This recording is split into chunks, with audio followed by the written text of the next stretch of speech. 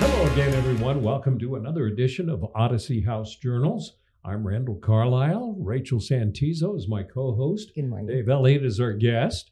We are really one of the most watched and listened to podcasts dealing with addiction and recovery. And you can catch us anywhere for good podcasts, or if you want to watch us, you just Google Odyssey House Journals on YouTube, and you can see it. Did you happen to see what you have on your desk over there? Oh my gosh. When did that happen? That happened just recently.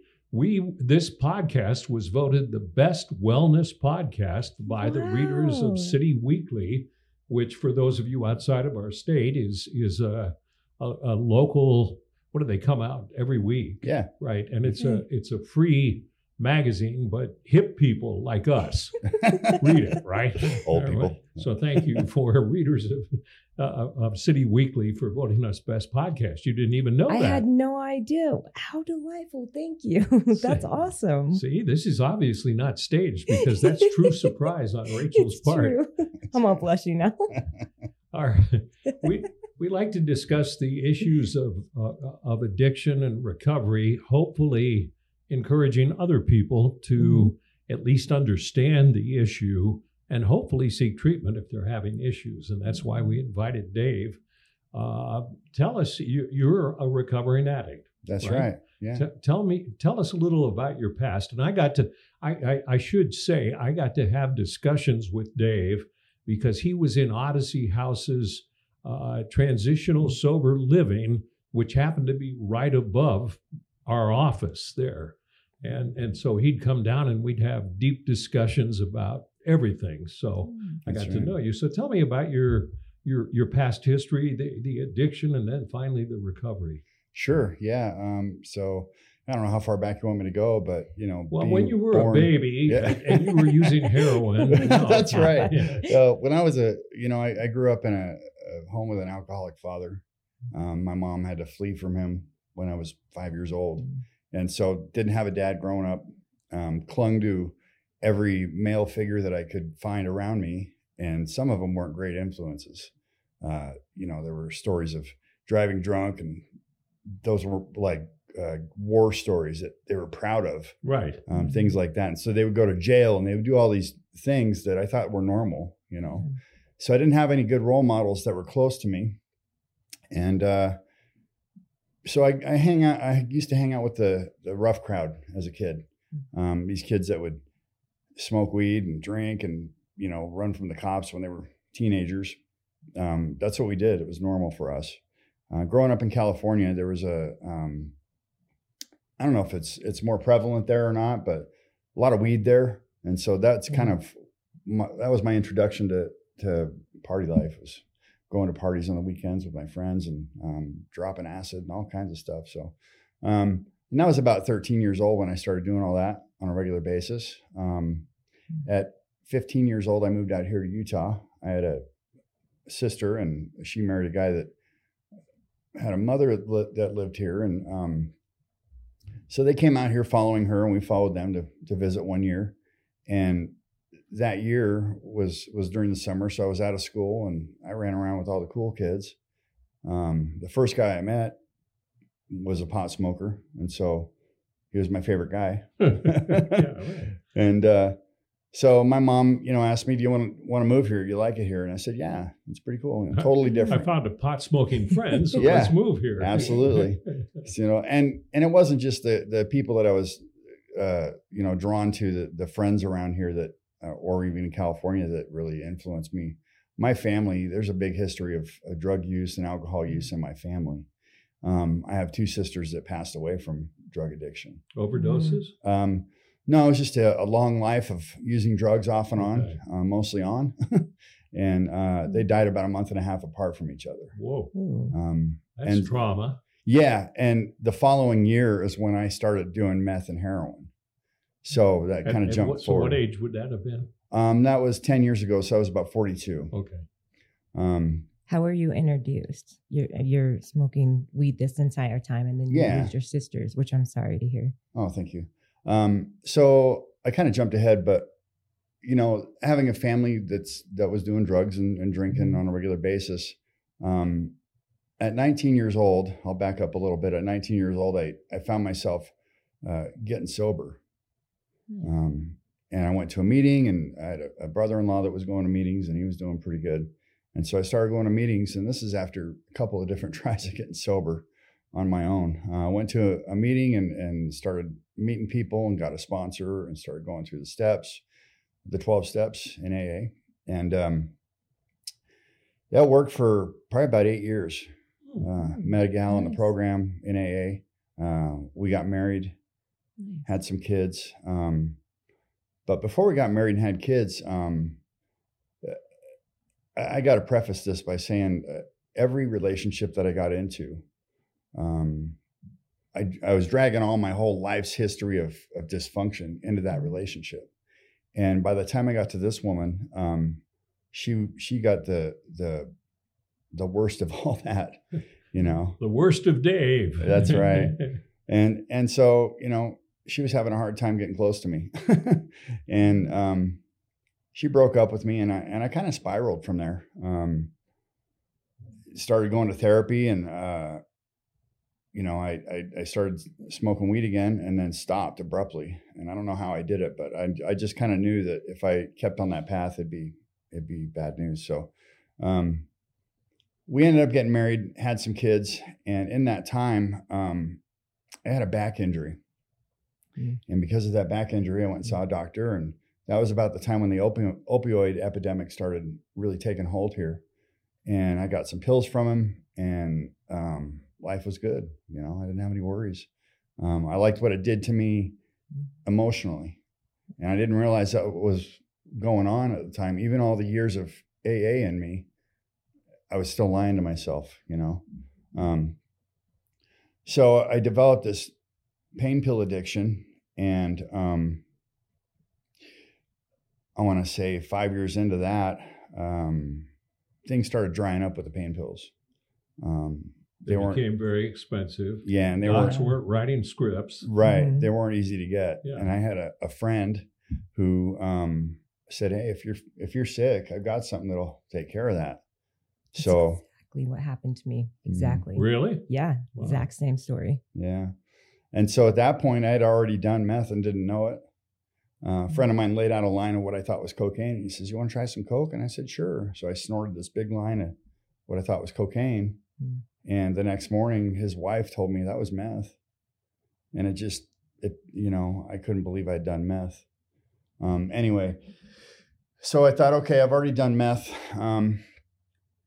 Why not jump into other things? Because I'm already this far along. And my friend offered me this, what I didn't know was heroin. He had a jar that had residue in it, and he put some water in there and splashed around. He says, "Drink this and it'll be fine." So I drank it, and I passed out. And I woke up, and I wasn't sick. And I thought, okay, I can't get pills anymore. I don't like meth. If I can get this and do it without using a needle, I'll be all right. I won't be that bad, right? It's always comparatively, isn't it? Right, Yeah. Right. How old are you? You're doing IV drugs, but I'm only snorting or smoking or drinking it or whatever. Right. Yeah.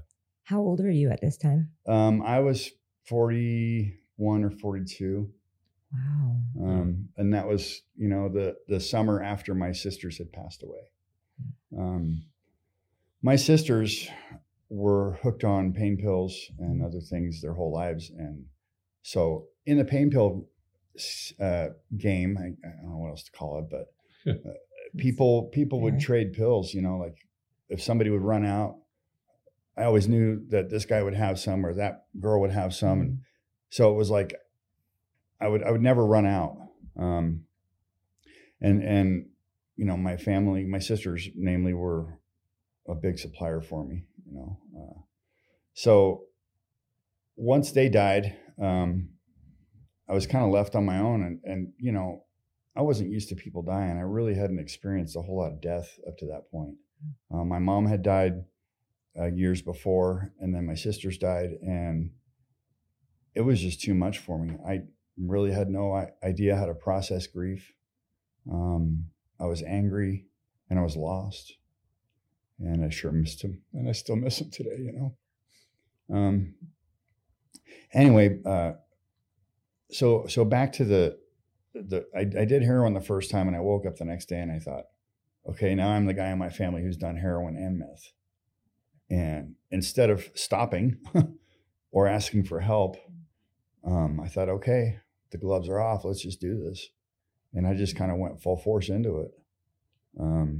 Off to the races. Yeah.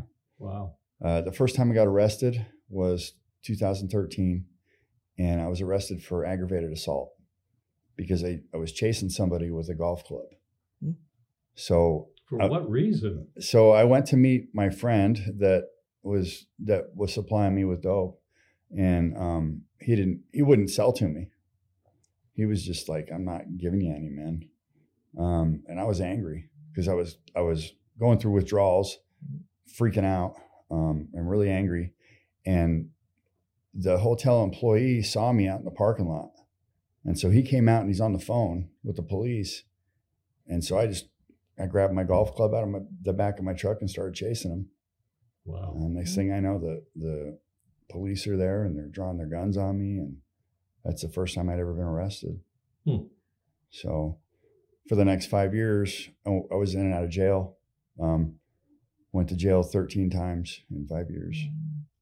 And the whole time, my family's just in disbelief. They're just like, come on, man. All you have to do is stop. Easier said than done. Yeah, and I couldn't stop. You know, I didn't know. I just didn't want to stop. I wasn't interested in that. And so I would get like 6 months sober here and there. And the funny thing about addicts and alcoholics, and especially this one, is every time I'm doing really good, I think I can get away with it again, you know? And that's what I did. I played that game. I would put up a good front for the whole family and everybody important in my life, and they believe me. And then I'd get high again. And I just kind of like take a long weekend and call in sick or whatever I had to do. And all these people just wanted me to stop. They just loved me, and they're all scratching their heads just watching me. And I can only imagine. I mean, we've had conversations since, the terror that they were going through and the fear and the worry. So how did you get into Odyssey House? So I was on AP&P on probation, and they picked me up. I was living out in Woods Cross, and I couldn't stop using meth. Because at some point I transitioned from heroin to meth.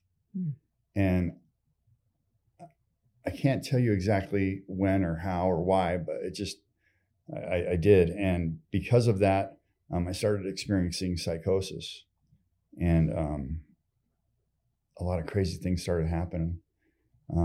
Anyways, the guy I was living with was my boss, and I was just renting a room from him, and he knew my situation, and you know, he said, "Look, I need the number to your probation officer," and I wouldn't give it to him. Yeah, I don't blame you. Yeah. So, anyways, he got in touch with my probation officer, and my probation officer came and picked me up, put me in jail, and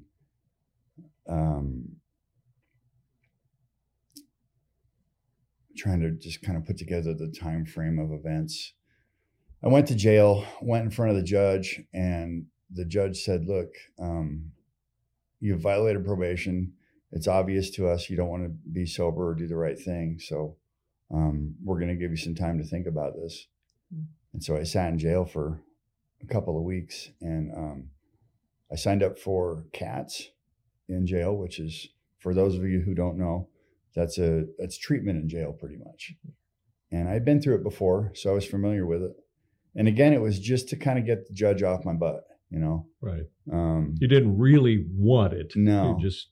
But I'm real good at manipulation when it comes to situations like that. I can always think of how to get out of doing things, right? Oh, yeah. That describes almost every addict in the world. Right. I'm good at manipulation. Right? Exactly. Yeah. Exactly. So I got into cats. I did life skills also. And while I was doing life skills, I went and saw the judge again. The judge said, okay, if you do life skills and cats, we'll let you go. We'll get you out early, and you'll be on probation again. So that's what I did. I graduated cats, and right from cats, I went into Odyssey House because that was the agreement I made with them, with the judge. Went into Odyssey House, and the first day I was there, I just remember thinking, this place is nothing but straight chaos, man. I don't know how these people live here, you know, because you walk in and it's just, there's people talking a million miles a minute and talking over each other, and people walking down the halls, going back and forth. You don't know what's going on. So I thought, okay, Dave, you're going to figure this one out, and you're going to get to the top of this place, and you're going to get out and you're going to get off probation. Then you can do what you want, right? I still wasn't done. So I went through Odyssey House, and I voyaged out and graduated, got off probation, terminated successfully early. And I started trying to work things out with my ex-wife and my kids, because that's really all I wanted. I just wanted to be back home. And I thought the best way to do that is to go through all this stuff and graduate and get off probation and prove to them that I was doing fine. Right. So I went to my ex-wife and I said, look, I want to give it another shot. And she said, I don't think that's a good idea. And yet another resentment popped up. And I thought, I did all this for you guys. Yeah. How could you tell me no? And so instead of accepting that decision, I thought, okay, well, I'm gonna hurt her. And that's the part of me that I don't understand. Hurt her by using or hurt her physically? No, not physically. I've never done that. But so here's what I did. I decided to start dating other women and make sure she knew about it. Right. Yeah. Jeez. And there was one in particular that I dated that really hurt her. And the whole time I was chuckling inside. I don't know what the seditious intent that I have is sometimes, but it was there. That relationship didn't work out. It lasted about 7 months, and I stayed sober through all this. But what ended up happening was I got high again, and it was a 9-day relapse on meth. And I was terrified. I was living with a friend who I was in a band with, and he was like the DJ at my wedding. And so we went back a ways, and he saw my walk and saw that I was doing better. And he gave me a room in his house at a really discounted rate, and so I could pay off some things. And I was doing really well. And one day I couldn't take the pain anymore, and I needed that release from the pain. And so I got high. And I was up all night, of course, because that's what happens with meth. Yeah. And I was hearing things. The psychosis kicked in almost immediately. I don't know what's going on with meth these days, but it's different. It's different from when it was before. And every time I do it, I go into psychosis immediately. And let me stop you on that, because you do post on Facebook occasionally, right. And I'm on Facebook, and this is interesting, Rachel, is I'll read his posts, and by reading his posts, I can tell whether he's high or whether he's sober and doing well, because your posts on Facebook when you're high on meth are just nasty. They're negative as hell. They're dark. They're gloomy. Yeah. And they're attacking other people. And it's really weird to see. I mean, so, and even though I didn't talk to you or anything saying what's going on, I could tell. Right. Yeah, I've had people suggest that I delete my account, but I am, I am who I am. Yeah. And I've learned that all of me. I either have to accept all of who I am, or I'm not going to be in acceptance at all, right? I got to be comfortable in my own skin no matter where I'm at. I think it's important too to see what it does to us, you know? Yeah. And so I think it can be a motivating factor as well if you allow it to be, or you want it to be. Yeah. Well, and he recognizes that the psychosis kicks in. So right. Yeah. So the psychosis kicked in, and within 24 hours, my friend was kicking me out of the house. He's like, I can't have you here, man. There's no way. So I moved out of there, moved in with another addict who had a spot for me, but I didn't realize it was a dope house. Jeez. So I'm there, and I play music, and I've got some kind of expensive equipment. And so I had all this equipment with me, and I'm just like ultra paranoid to begin with. And I've got my equipment there and all these people I don't know, and I'm just losing it. I'm hearing things outside that aren't there. I'm making up stories about everything, just living the psychosis. And I had a good friend of mine who saw my post on Facebook and reached out to me. And he said, listen, man, I can tell you need somewhere safe to be. We have a room over here. Why don't you come over here? And I moved in with him and the guy that owns the house, who has 25 years sober. Wow. And I've known him. Like, I've been around going to meetings for so long that I saw that guy get sober when I was in meetings. And to be able to go to a place that was safe is exactly what I needed. So I moved in there, and that was July 14th of 2020. And I've been sober ever since. Wow. Congrats. Thanks. Yeah. And you have a steady, good job now. Yeah. So when I moved in there, I was door dashing full time, which is a real bad idea for a guy like me. I need the constant threat of being fired for some reason. I don't know what it is. But I mean, I realized early on when I was living there that I needed a regular job. So I went and got a job working in a warehouse where I didn't have to interact with the public, which is good for me at that point because I was still crazy. Started seeing my therapist, Jacob, here at Odyssey House again. So I was seeing him once a week for a while, and then every couple of weeks, and it just kind of tapered off. Didn't want to go back to meetings. I was ashamed. I was afraid of all the judgment. And then one day I just thought, just go to a meeting, Dave. This is your home. This is where people love you. Just go beyond your own BS in your head and go. And so that's what I did. I started going to meetings again. And then it occurred to me that the whole time that I had been going to meetings throughout my life, I never got a sponsee. I never sponsored anybody. I never helped anybody else. It was always about me. And that's my problem is it's always about me.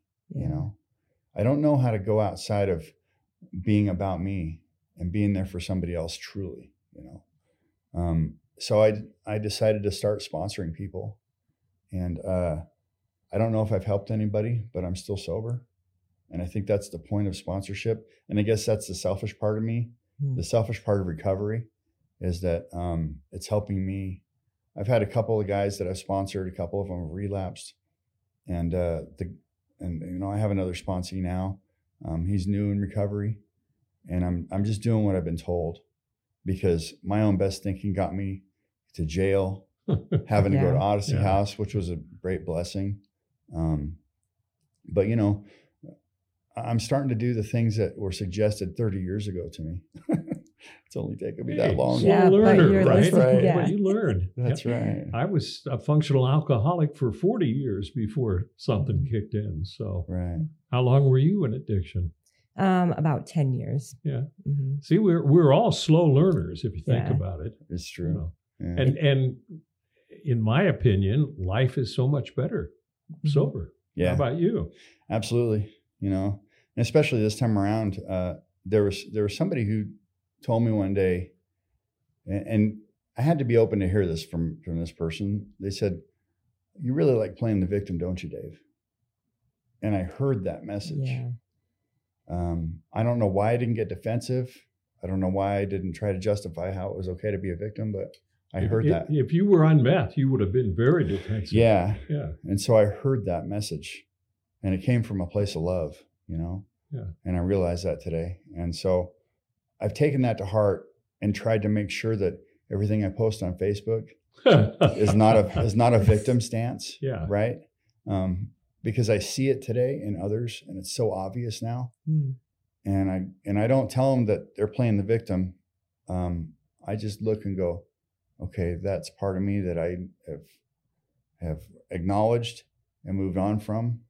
And the way I don't do that anymore is I don't complain as much. I mean, we still hate traffic, and there's people in our life that we're not fond of, I guess. But I really try not to complain.